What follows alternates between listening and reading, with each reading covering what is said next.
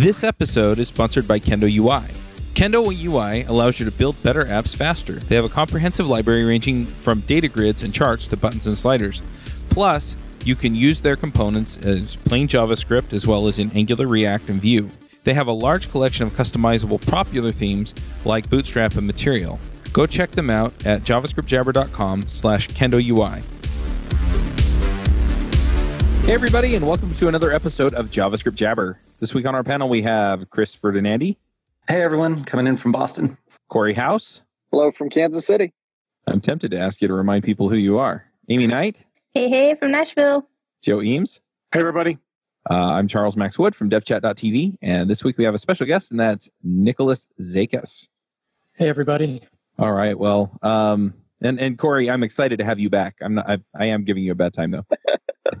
Glad to be back, Chuck. Thanks for having me.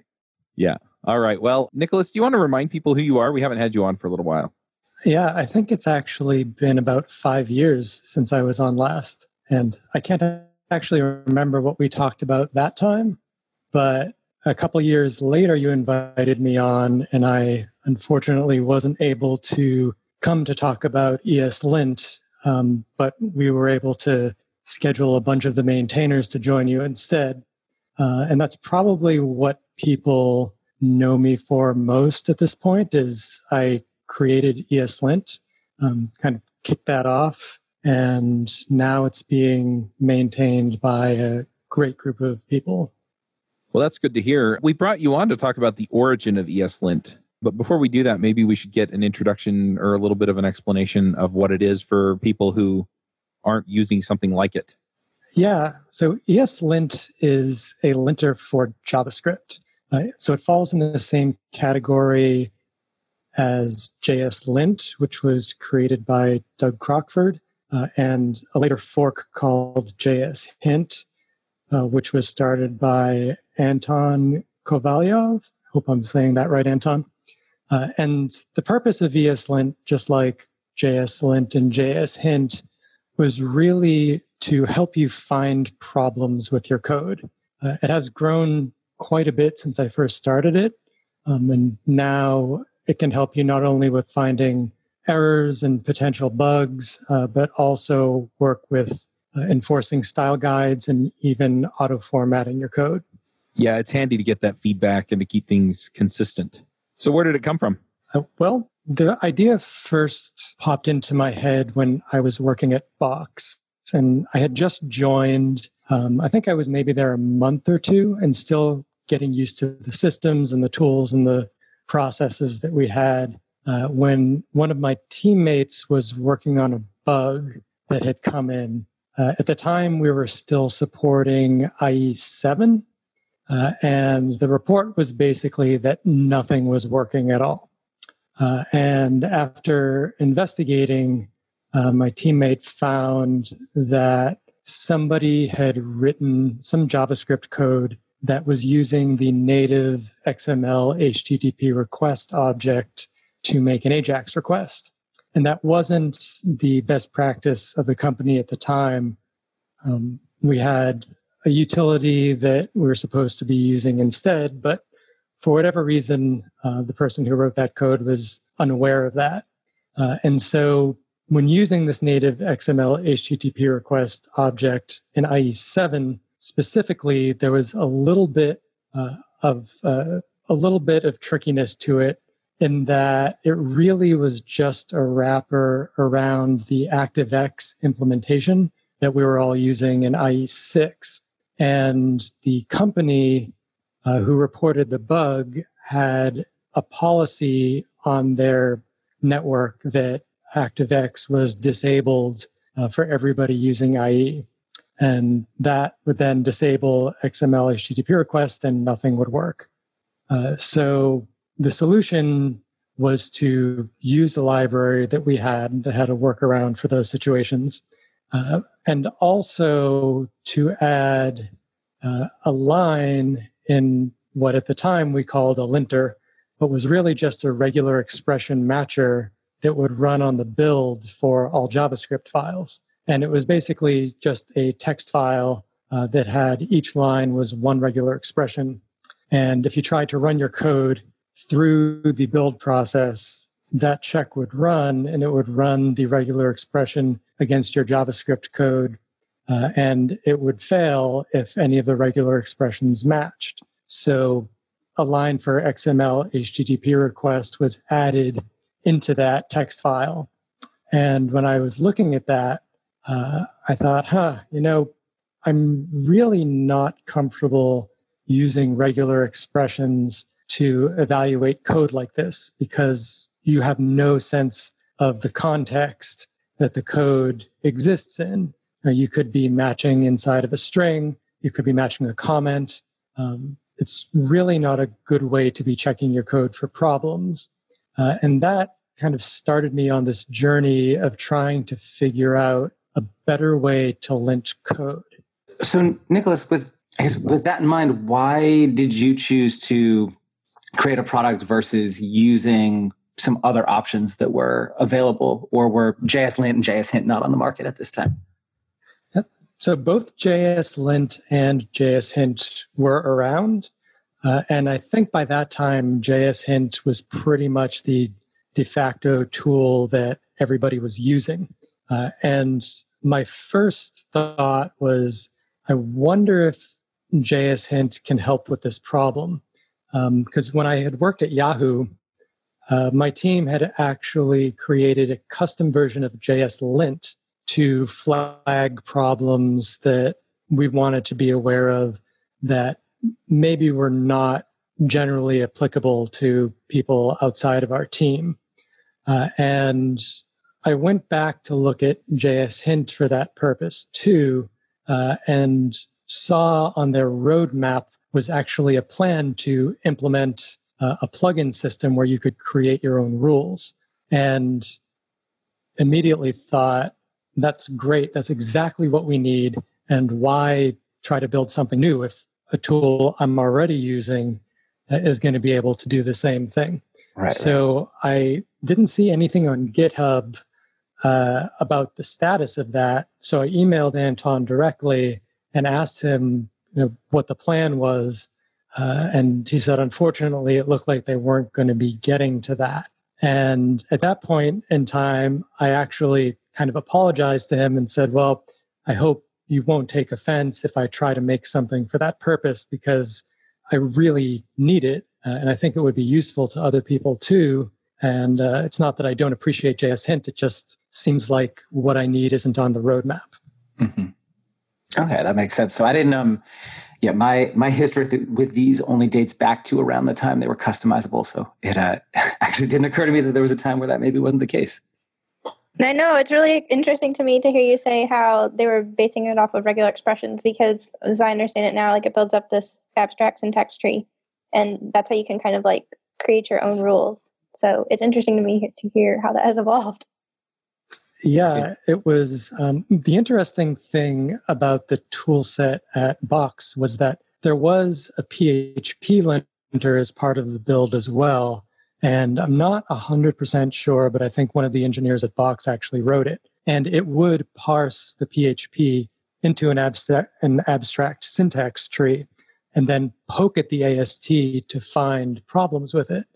And that struck me as something that was much more rational. Yes, I don't. Than using regular expressions. Yes, I don't want to be writing regular expressions for that. Well, I was going to ask, in your opinion, why do you think that ESLint, I would say, is kind of the standard now? Well, I think a large amount of it has to do with how easy it is to plug things in. And from the first days of ESLint, that was always my goal, was just I wanted to make sure that the tool itself didn't get boxed in any way.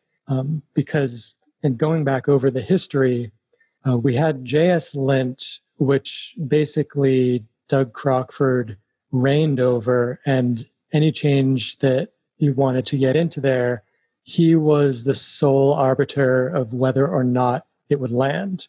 And that was ultimately what led to the fork in JSHint, which was much more community driven. But even so, when there's a small team maintaining a tool that a lot of people are using, it's virtually impossible to keep up with all of the requests.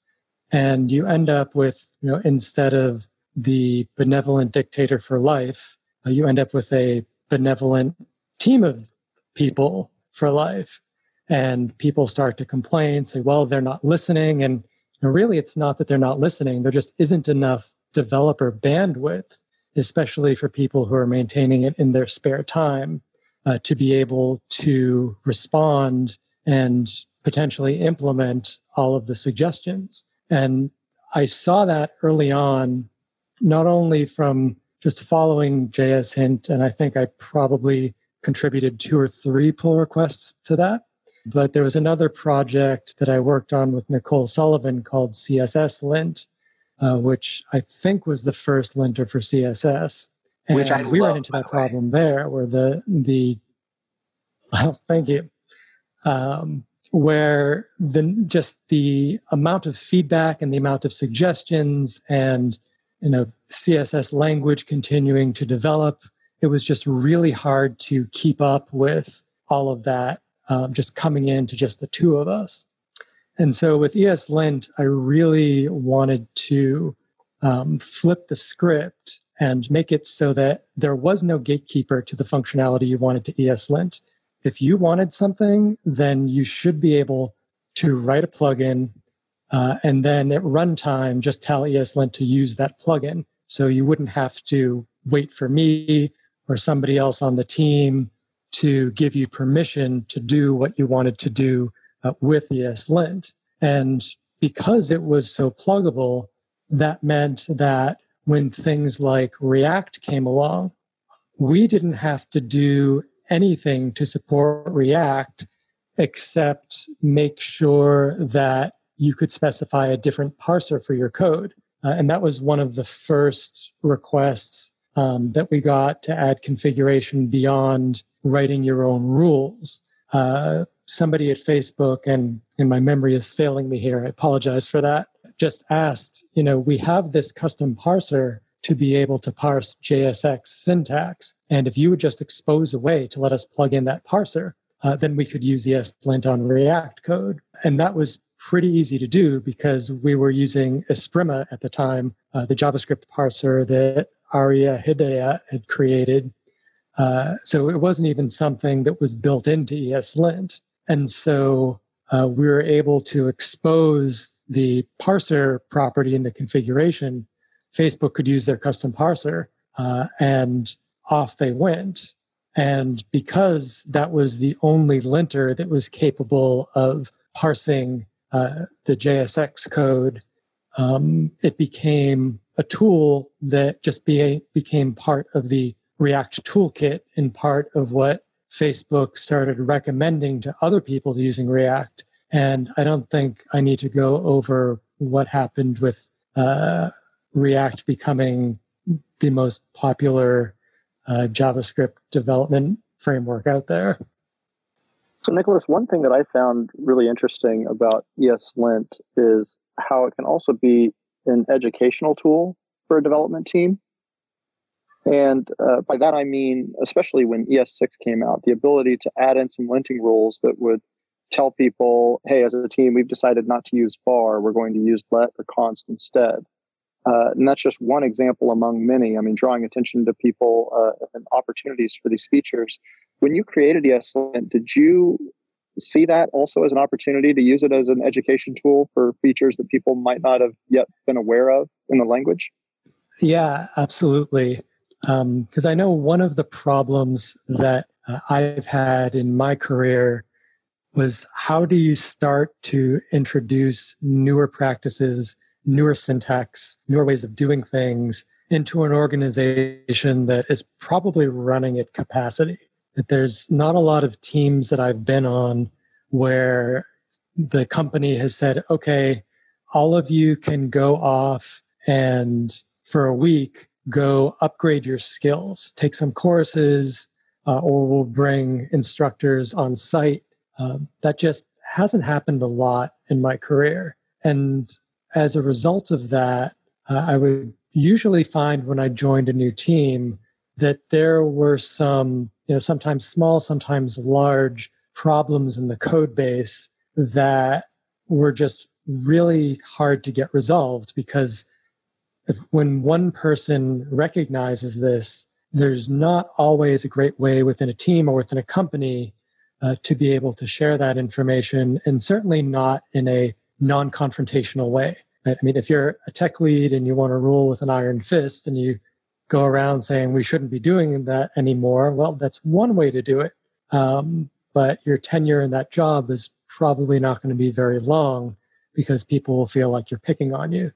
And I've always believed that it's better to get angry at a tool than it is to get angry at a person. I think Doug Crockford introduced us to that idea when he warned us that JSLint could hurt your feelings. And that is actually better than your teammate hurting your feelings. You can have a common enemy in the tool, but you don't want to have enemies within your team. And so I really did see it as like, okay, as ES6 was coming along, how can we start to nudge people? And not from the start, my personal view of ESLint was that it should not have its own opinion, but it should be able to make recommendations. And a lot of the early rules were just simply that, the recommendations of like, hey, did you know that there actually is a less error-prone way to do what you're doing? And when ES6 came along, hey, did you know that you're actually not changing the value of this variable? So you could change it to a const if you wanted to.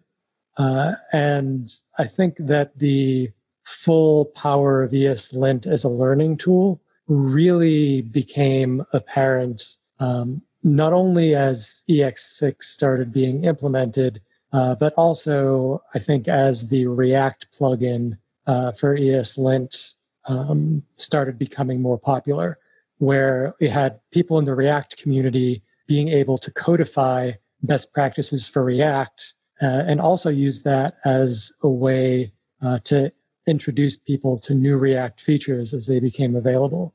So it was definitely part of my vision for ESLint early on. And I think that it's one of those things about the ESLint community that I enjoy the most, is both by people submitting rules to the project itself and also creating plugins like the React plugin. How ESLint has been able to teach people about not just JavaScript syntax itself, but also about other languages and frameworks and stuff like that. Great answer. Okay, so I wasn't the only one that thought of that. So, and I'm not surprised to hear it either. So do you feel, though, that there is a best practice for getting a team started on ESLint? I mean, what is your recommendation for a team that's not doing linting today? Do you get the whole team in a room and talk through the litany of options, or do you have somebody go in and take their best guess and turn a few things on and see who screams? What have you seen work, or some things that people should maybe avoid?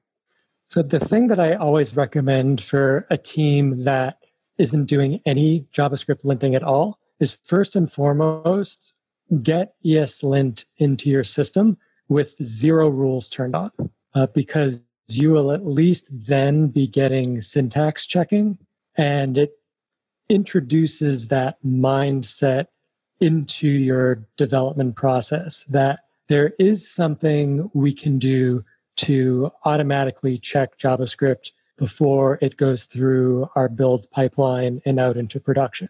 So just getting syntax checking as part of your build, you'll actually see a pretty significant improvement in the number of bugs that are making it out to production. After that, I recommend using the default, what we call the ESLint recommended configuration. And that has all of the things that we've found are most likely errors. And by errors, I mean runtime errors, as opposed to syntax errors. And you can go through as a team with those.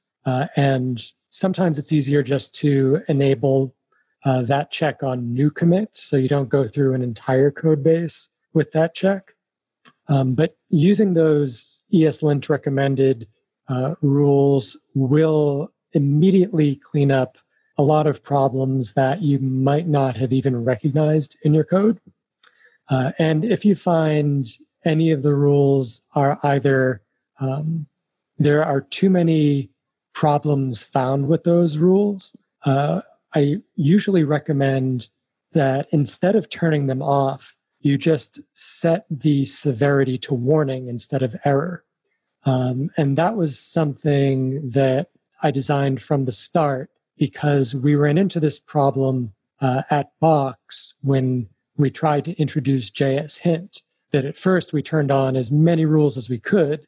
And it was driving people crazy because we were blocking the build and they didn't feel like, when I'm committing this file that I didn't even write, I'm just making a change to it. Why should I be responsible for fixing everything in it before I can get my change in?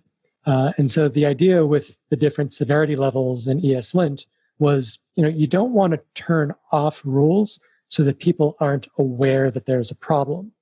So the warning level will let you have the rule on so people are aware of the problem, but it won't block the build. It doesn't cause the exit code to be non-zero. And doing that alone will give you a lot of benefit for ESLint.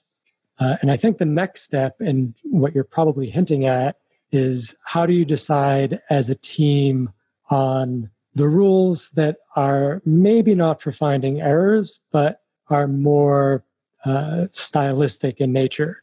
So do we use semicolons? Do we not use semicolons? Do we use tabs?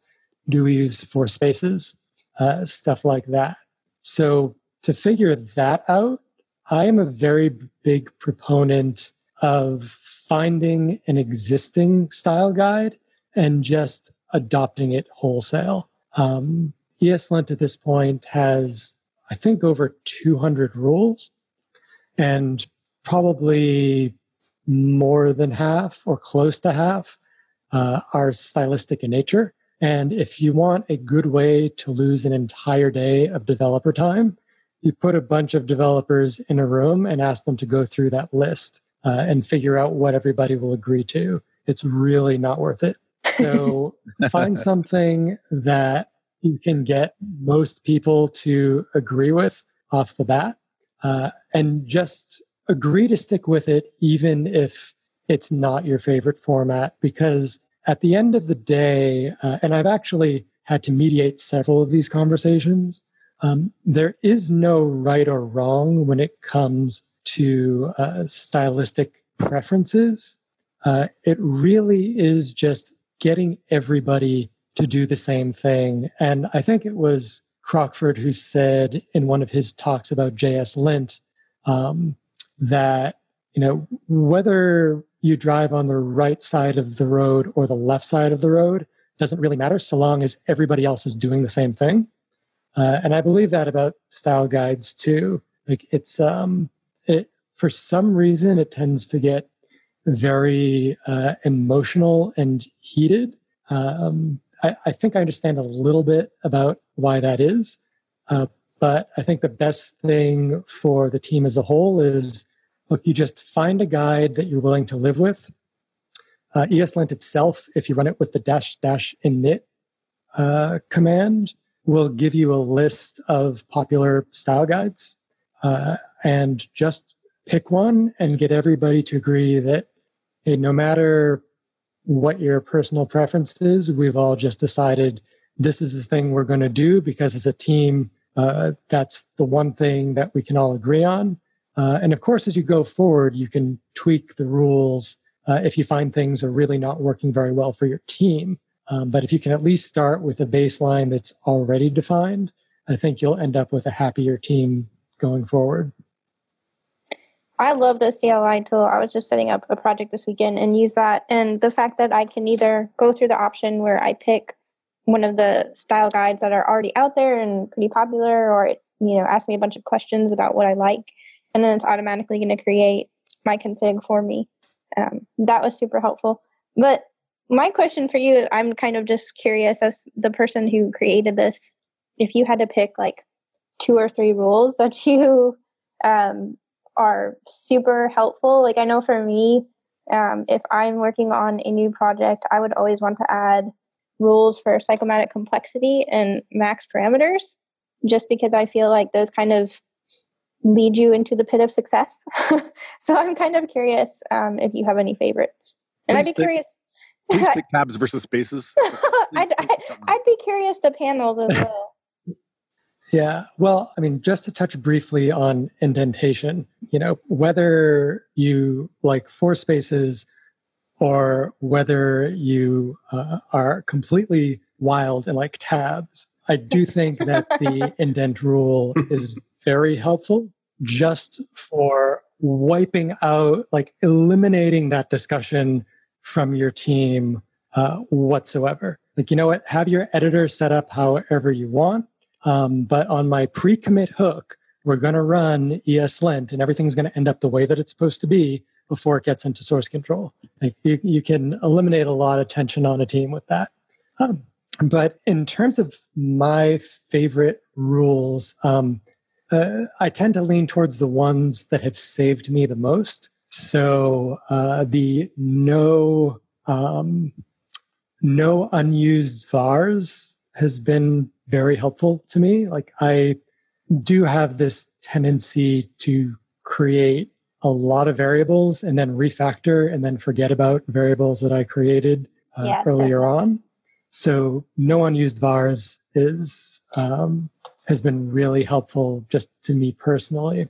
I should have thrown another that one. I'm probably going to another one, and I'm probably going to mess up the name because there are a few hundred rules and I can't remember them all specifically. I think it's called no unexpected new line. And the goal of the rule is to tell you when the JavaScript engine is going to insert a semicolon for you. So automatic semicolon insertion is still something that, even me, I think I've been writing JavaScript for close to 20 years. I still can mess that up. And that rule, and it's probably not exactly that, but no unexpected new line or no unexpected multi-line. That sounds like that might be more correct.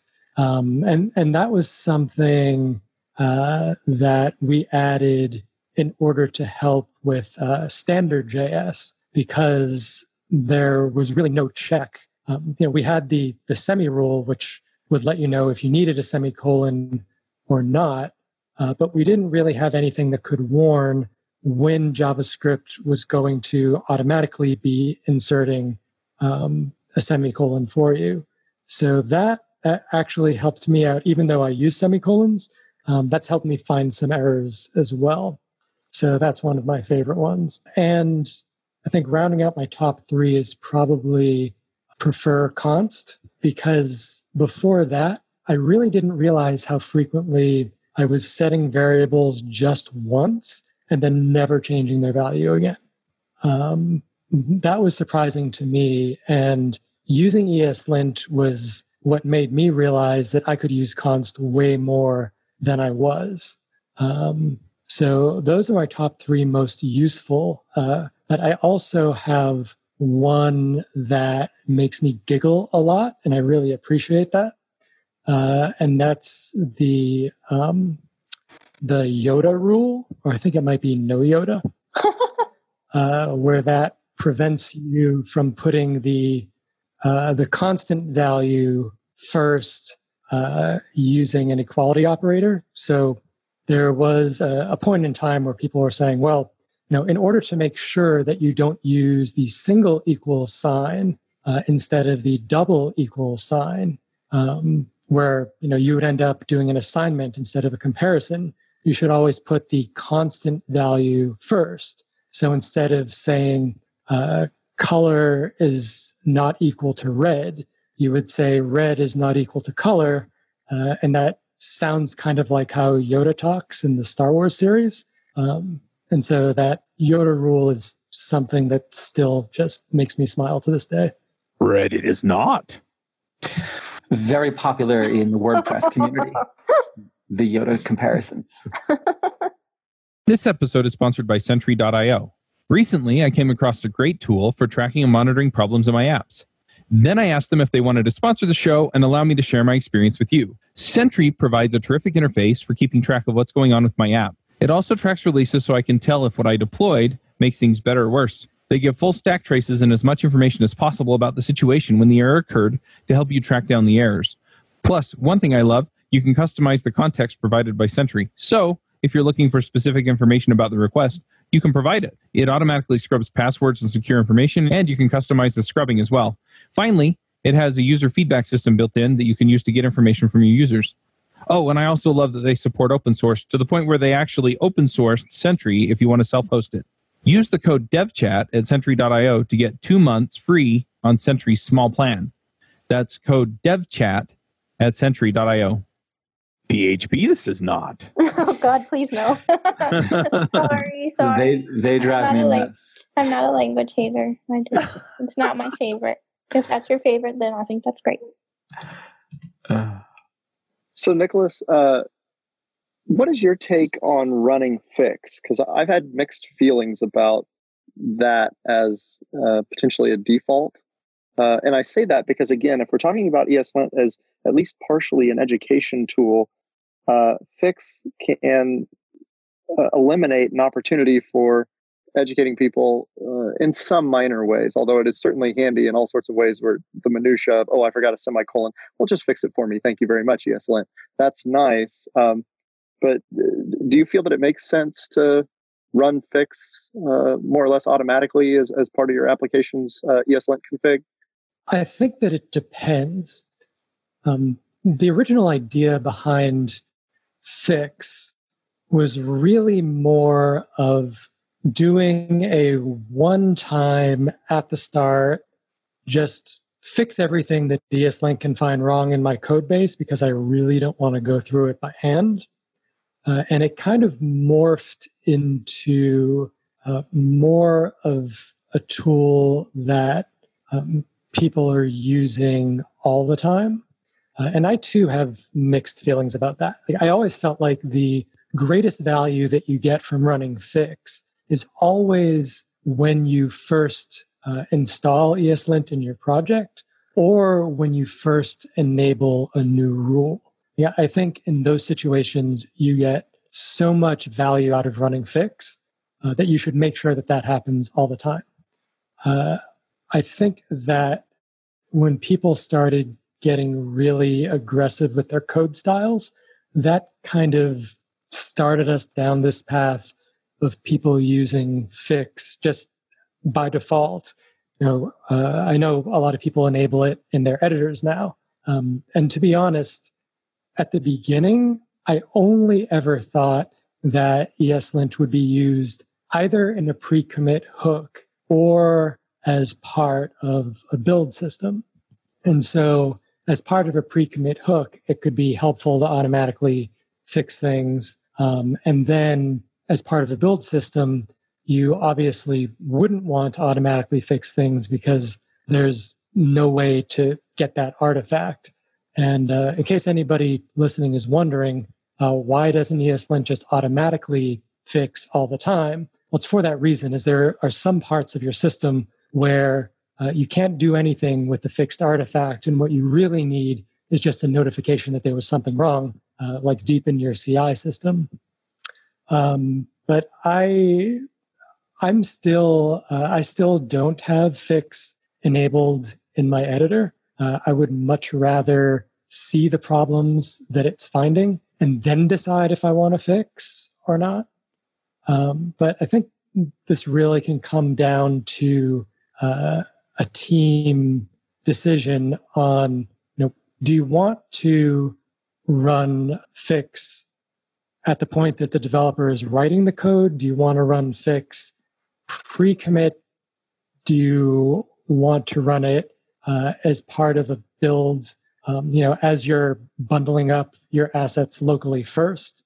It really seems like more of a personal preference, and I'm still a bit on the fence about it. even though I'm leaning more towards not doing fix while I'm coding, doing it pre-commit as my default way of developing. So do you happen to run Prettier as well? I do not. You do not? Okay. Because I thought it was interesting too, how Prettier has crept in on some of this space. Yeah, and I don't have anything against Prettier. I'm just a big believer in dog fooding what you're working on. And I think that Prettier occupies a very interesting space where, ESLint's mantra has always been, configure whatever you want. If there isn't something in there, add it yourself.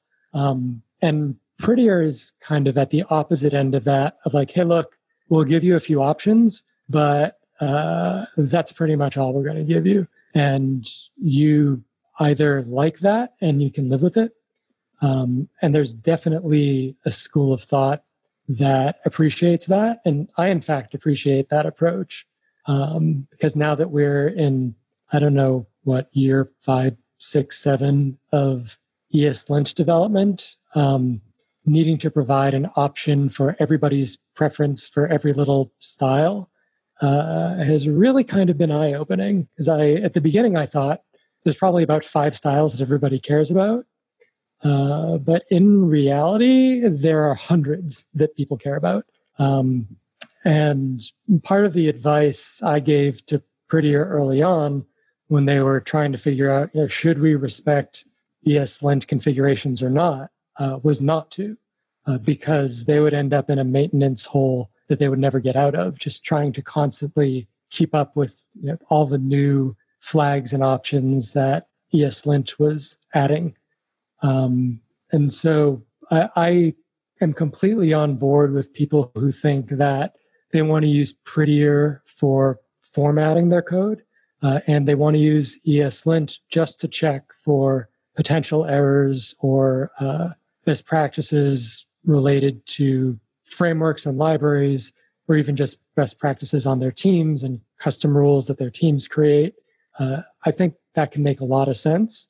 And that's also part of why we provide the ESLint recommended rule configuration, so that if you do decide to use Prettier or something else to format your code, there still is an easy ESLint configuration to start with where you can get a lot of value as well.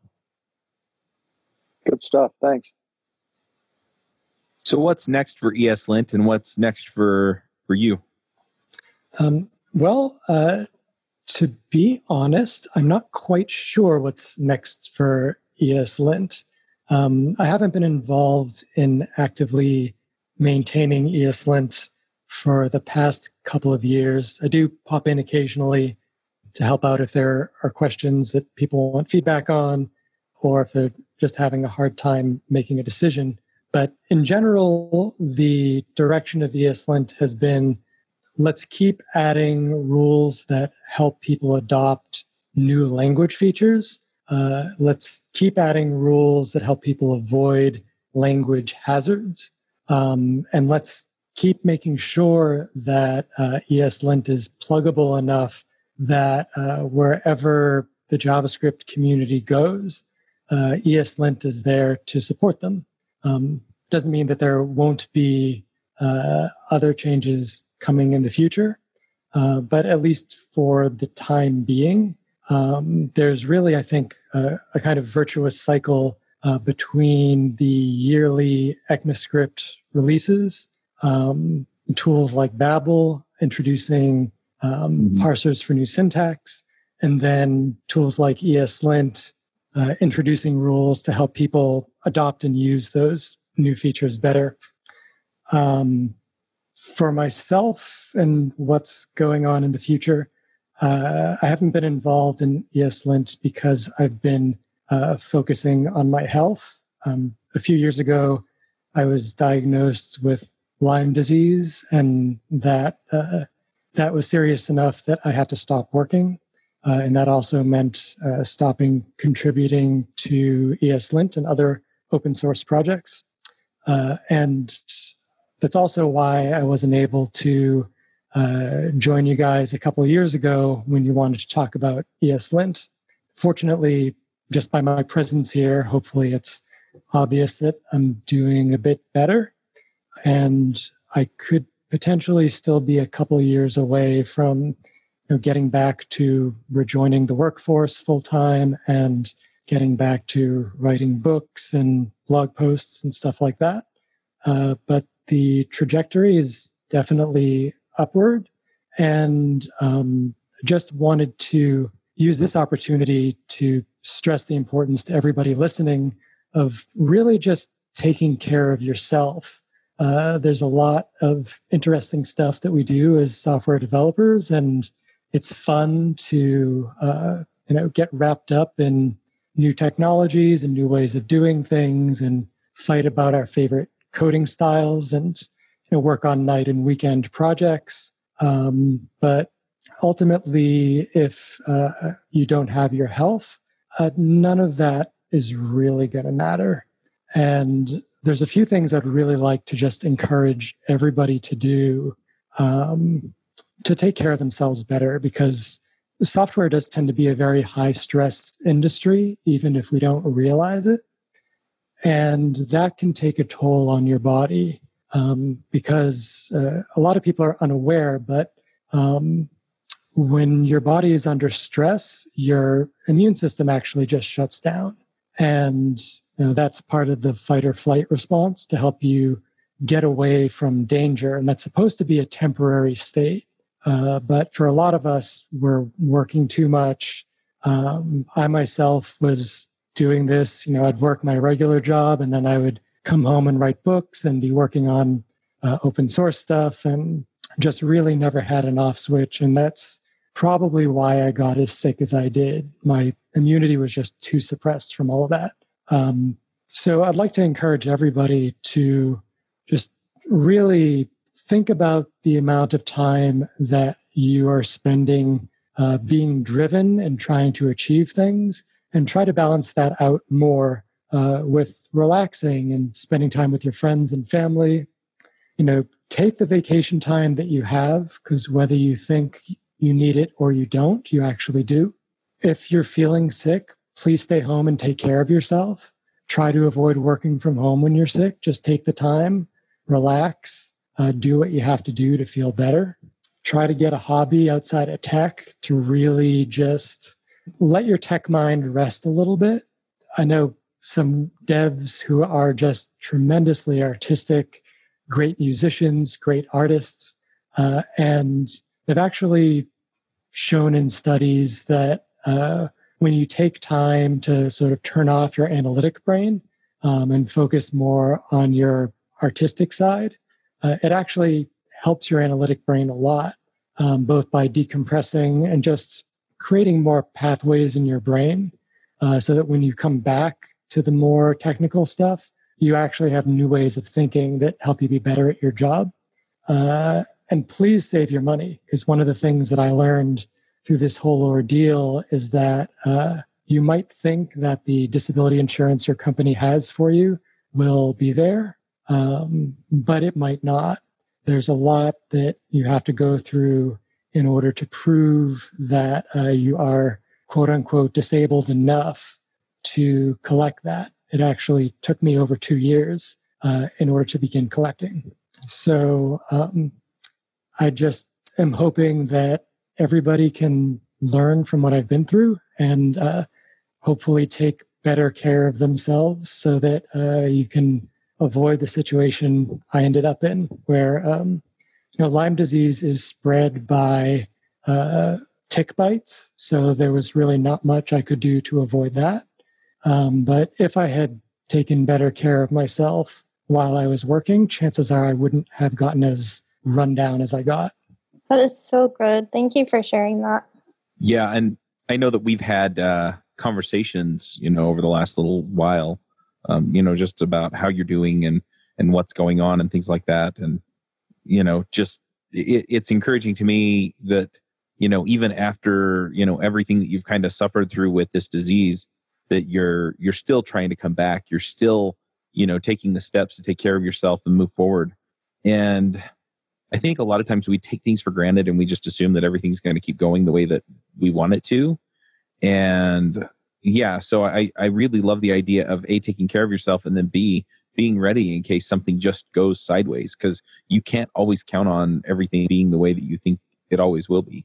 And so I really appreciate the advice there. Yeah, absolutely. And it really was, a lot of people are unaware of this, but what happened to me was, I left work one Friday afternoon and, had a pretty normal weekend. And my health had been on the decline, but I really was better at taking care of myself at that point.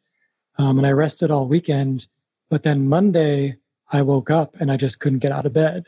And that basically started this whole period where I basically just stopped leaving the house completely. And that's how quickly things can change for you. So definitely, I really harp on people a lot now to save their money, because if I didn't have savings and I had to go 2 years without any income whatsoever, there would be a very different tenor to my story. So I definitely want to encourage everybody to just, if you can hold off on getting that latest iPhone for a few months and stick that money in a savings account, you might find that to be very helpful in the future. Yep, absolutely. Well, on that note, I think we probably ought to head over to picks. But before we do that, where do people find you online, Nicholas? Yep. So I just changed my domain name. You can now find my blog at humanwhocodes.com. It's a little bit easier for people to get than my old domain name. And you can find me on Twitter. My username is Slicknet, SLICKNET. And I know that you're talking about your recovery, but is there anything that people can do to help you in the meantime? Before you answer, though, I just want to plug one of the things that you can probably do is go buy Nicholas's books, and you won't regret it. They're terrific books. I'm going to put a link in here to Amazon and his author profile so you can find his books. But is there anything else that we can do to, help you out while you're getting through this and kind of coming back to, full whatever it is that you want to wind up at? Yeah, absolutely. Buying books is always helpful for a number of reasons. I would say that if you can spend some time contributing to ESLint, that's also a very big help. There's a great team of people who are maintaining that project right now. And they're doing it in their free time, and they are constantly just under a deluge of issues and pull requests and everything that comes with maintaining a popular open source project. And they don't get a lot of attention. They're all just, when I say great people, I don't just mean, they're really good developers. I mean, they are great people. They are incredibly welcoming. They're very supportive of each other, of me, of the community in general. They love helping out new contributors.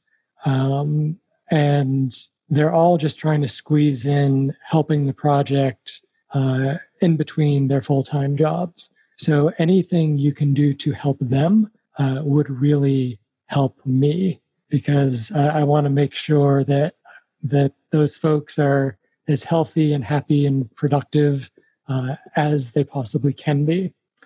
And if for me personally, honestly, I love when people tweet at me and just say hi. I love hearing about how my books or my talks or whatever helped them.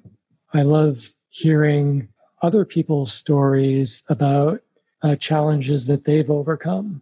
I've really been grateful to hear from other people who've been dealing with chronic illnesses themselves, and how they've been dealing and how they've held strong. And if you are feeling charitable in a monetary sense, I do want to stress that I don't want you to send me money. I'm doing fine financially. But if you want to donate to something, there's a wonderful foundation called the Lyme Light Foundation. And they give money to children with Lyme disease who cannot afford treatment. It's a wonderful organization based close to where I am out here in California. There's a lot of really wonderful people and supportive people who are running that organization, people who have been touched by Lyme disease themselves and have come out the other side. And it's really just a tremendous organization, and one that I would encourage everybody to support if you're so inclined. Awesome. Well, I really appreciate you coming on and talking to us. And yeah, just some people aren't comfortable talking about their situation, especially when it's not ideal. And so I appreciate you just coming on and making us think about this a little bit. Absolutely. Let's go ahead and do some picks. Is your job search stuck? Maybe you're not getting any interviews with employers, or maybe you are, but no job offers. Or you may be new and not even know where to start. This is Charles Max Wood, and I'm releasing a new course and ebook on how to find a job as a software developer. The course walks you through the process of finding the types of companies you want to work for, getting their attention, and putting your best foot forward as the candidate they want. I've coached dozens of developers in looking for jobs and have been able to help several people find jobs within 2 weeks to 2 months. So whether you're new to development, can't find a great job that fits what you want, or are looking for remote work from an area without a strong tech community, I can help. Go to getacoderjob.com and sign up today. Amy, do you have some picks for us? So my first pick is something that I saw. I'm in a developer advocacy channel or like a Facebook group, and somebody posted this that came out from Stripe called the Developer Coefficient. And basically, it talks about I would encourage everybody to take a look at this PDF, but I'm not sure where exactly they got these numbers from, but they do outline a bunch of different numbers, and it's pretty much how much time they suspect that developers are spending on tech debt every week. And so if you have, they said like the average developer spends about 41 hours a week total. And of that, 3.5 of those hours are spent on technical debt and 3.8 are spent on quote unquote, whatever they're calling bad code. So I think this is great, not just for developers. So we're aware, and I don't know, if anything for me, it made me feel like kind of I was justified in feeling bogged down in technical debt. Anyway, so I would encourage tons of people to read this and share it. If you have an open relationship with kind of the executives at your company at a higher level, I would encourage you to share it with them as well. Because sometimes if they're not touching code, it's hard for them to understand. Anyways, but on to my next pick, and I'll kind of expand on what I was saying earlier. So when I first started programming, this was like way before I ever went to a boot camp, somebody handed me a book on JavaScript. I didn't even know HTML or CSS yet, and I got pretty overwhelmed. But the next book I bought was Professional JavaScript for Web Developers, which is one of your books. And it literally is the book that made me realize that I could do programming. So I was feeling very overwhelmed. Like I didn't know if this programming thing was for me. And potentially part of it is I'm one of those people who really likes to deep dive into things. And I think kind of understanding prototypes and how those worked in JavaScript was really tripping me up as a newbie. And your explanation of it in your book just really made things click for me and made me feel like I could keep going. So kind of, if you're not super comfortable with that in JavaScript, I love Kyle Simpson, but I also really, really, really love this book and would recommend people go out and buy it and check it out if you haven't already. And that is it for me. Awesome. Bye, guys. Sorry, I got to run. Yeah, it's life. Yep. Bye. Bye. See you guys later. Chris, what are your picks? I have 3 this week. The first is from my buddy Hayden Pickering. This site he put together, Inclusive Components. This really cool, it's kind of like this blog/design pattern thing, but it's basically a collection of common design patterns and components that you typically see on websites.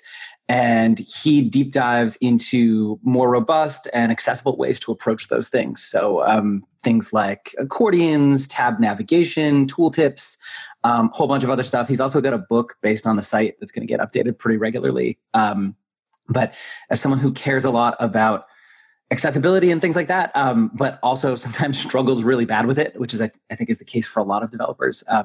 It was just a really awesome resource.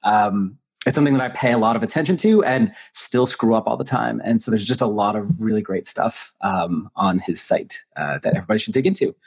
The second one for me, as some of your listeners are probably already aware, there's at the time that this comes out, it'll probably have been about a month ago, but there was this big kerfuffle over a tweet from Max Stoiber around how well people knew CSS, and just a lot of confusion around things like the Cascade and CSS classes and how different things inherit. So I just really, and a lot of folks arguing that it's the kind of thing that we don't need to worry about because we can just offload it to tooling. So I just really wanted to give a shout out to the CSS Cascade today. I think it's something that a lot of JavaScript developers don't pay a lot of attention to or don't spend a lot of time thinking about or focusing on.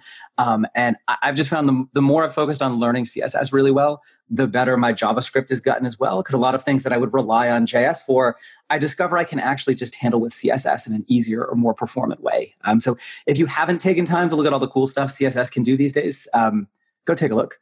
And then finally, I just wanted to mention for folks, I write a whole bunch of guides, video courses, and other sorts of resources to help folks learn JavaScript, and in particular vanilla JavaScript better.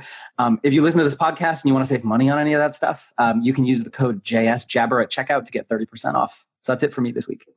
Awesome. Corey, what are your picks?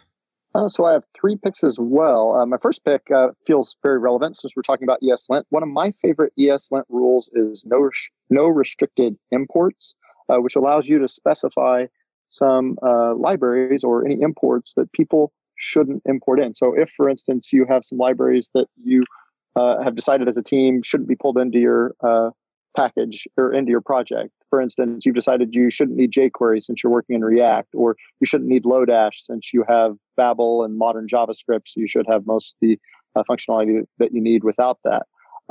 This can be really useful for warning people about usage of tools that you've decided you shouldn't need. And you can even customize the messages there. I've also found it useful for deprecating internal components, for saying, all right, for a while we were using this component. Now we suggest using this instead. And I can put in the message, hey, this is deprecated. Go out here. Here's a new URL with more information. So really useful for deprecating tools as well.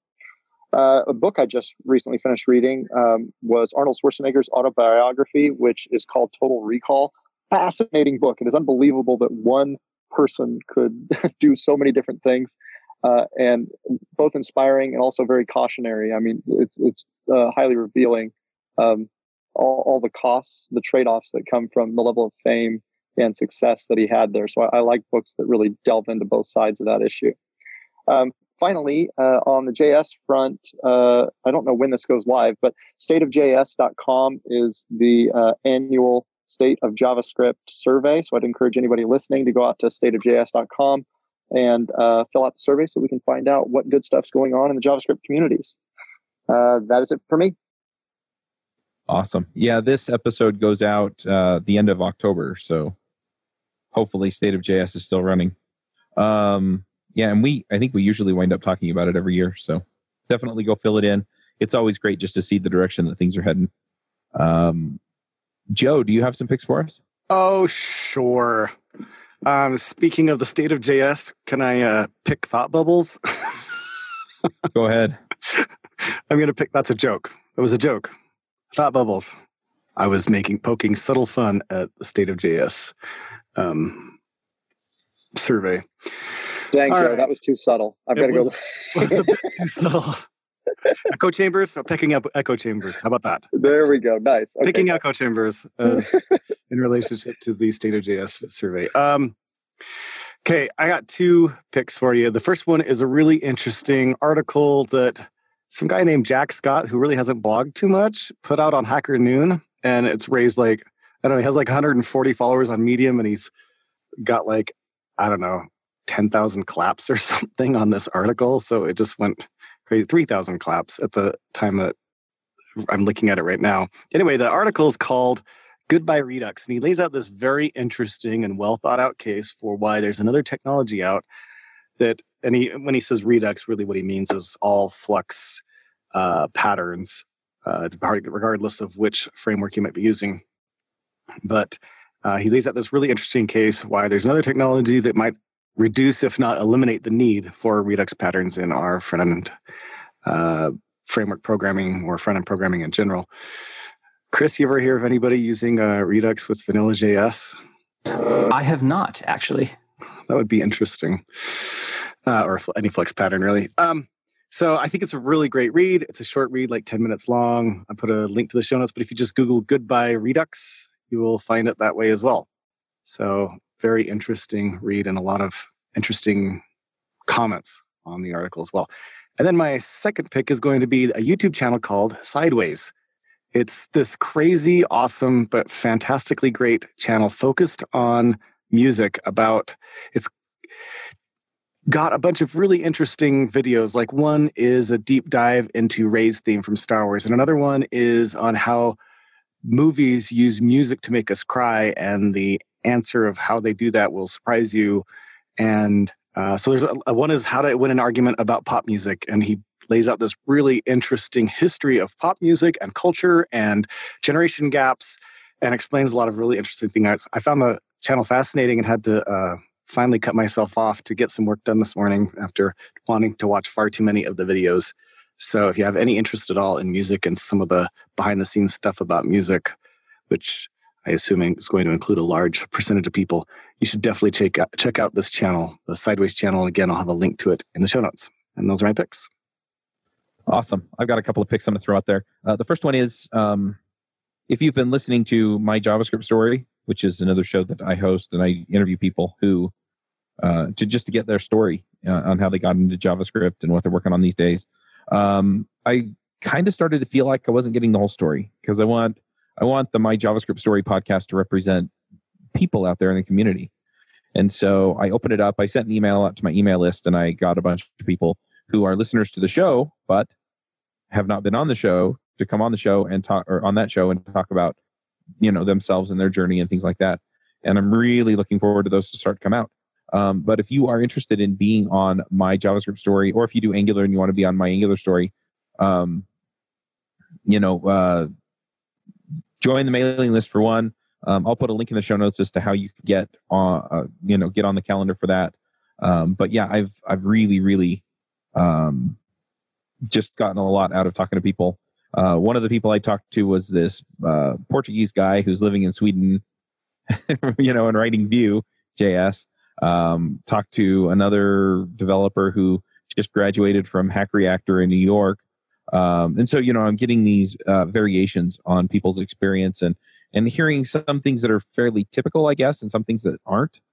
And so, anyway, I've really been enjoying having those conversations. So if you want to have that conversation, I will publish it. But I find that the more I can share people's experience, the better we can help the community and just get a real feel for where people are at and where they're coming from. So anyway, I guess I'm just going to pick that. And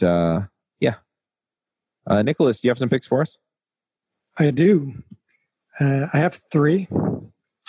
The first is a book called The Brain That Changes Itself by Norman Doidge.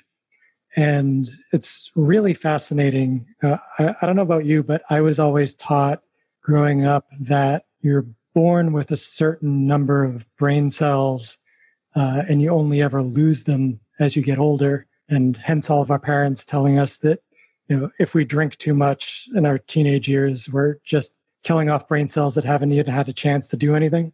But it turns out that that's not true.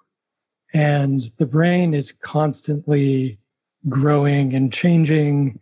And as a result, it's capable of some pretty incredible recoveries. And so this book talks about brain neuroplasticity and goes through a bunch of medical cases, but also makes the case that to keep your brain functioning as well as it can, we really need a variety of experiences and in order to create the new neurons.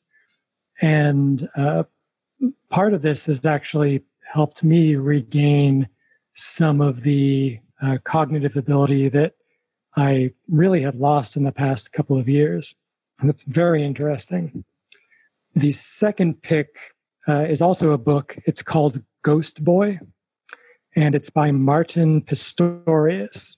And it's the story written by Martin himself of how he came out of locked-in syndrome. So he was unable to move, unable to communicate, and how he was able to recover.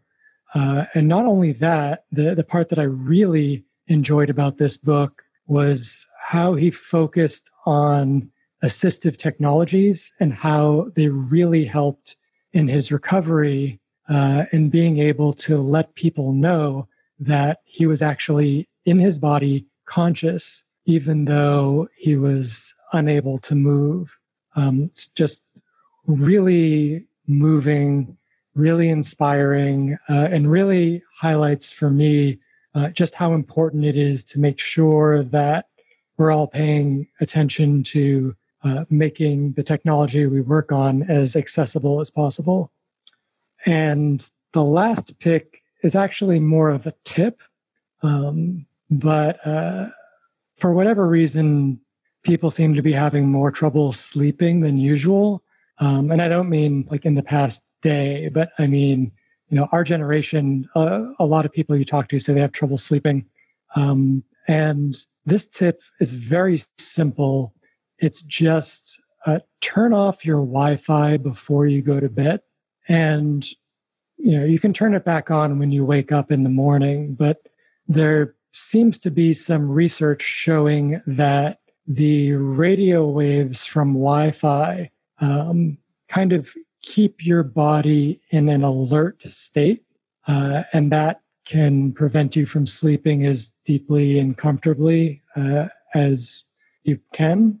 And I've tried this. I've noticed a difference. I've recommended it to some other people who've noticed a difference. If you're living in an apartment, it's probably not going to help that much because your neighbors all have Wi-Fi. But if you live in a house, definitely give it a try. Because sleep is super important. And if you can do any little thing to make it better, why not do it? Sounds good. Well, thanks again for coming, Nicholas. Yeah, thanks for having me. It was great to catch up again. All right, folks. Well, we'll go ahead and wrap this one up, and we will be back next week. Bandwidth for this segment is provided by CacheFly, the world's fastest CDN. Deliver your content fast with CacheFly. Visit CACHEFLY.com to learn more.